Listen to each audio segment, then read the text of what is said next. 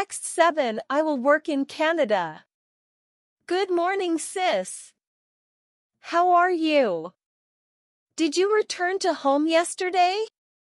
Sorry, I didn't wait or even saw you. I was so tired and I went to bed early.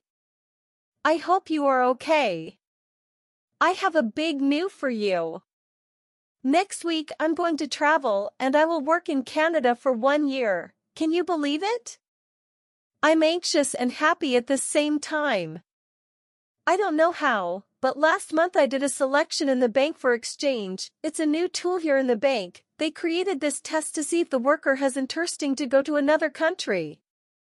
The people can apply to I did, but I was not expecting nothing because there are many stages and it is not easy to pass. But I passed.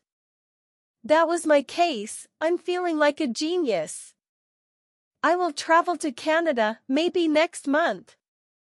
I'm going to study a lot this next month because I really want to cause a good impression with my English. When you come home, I can explain more to you. Now, I'm going to the bank. See you later.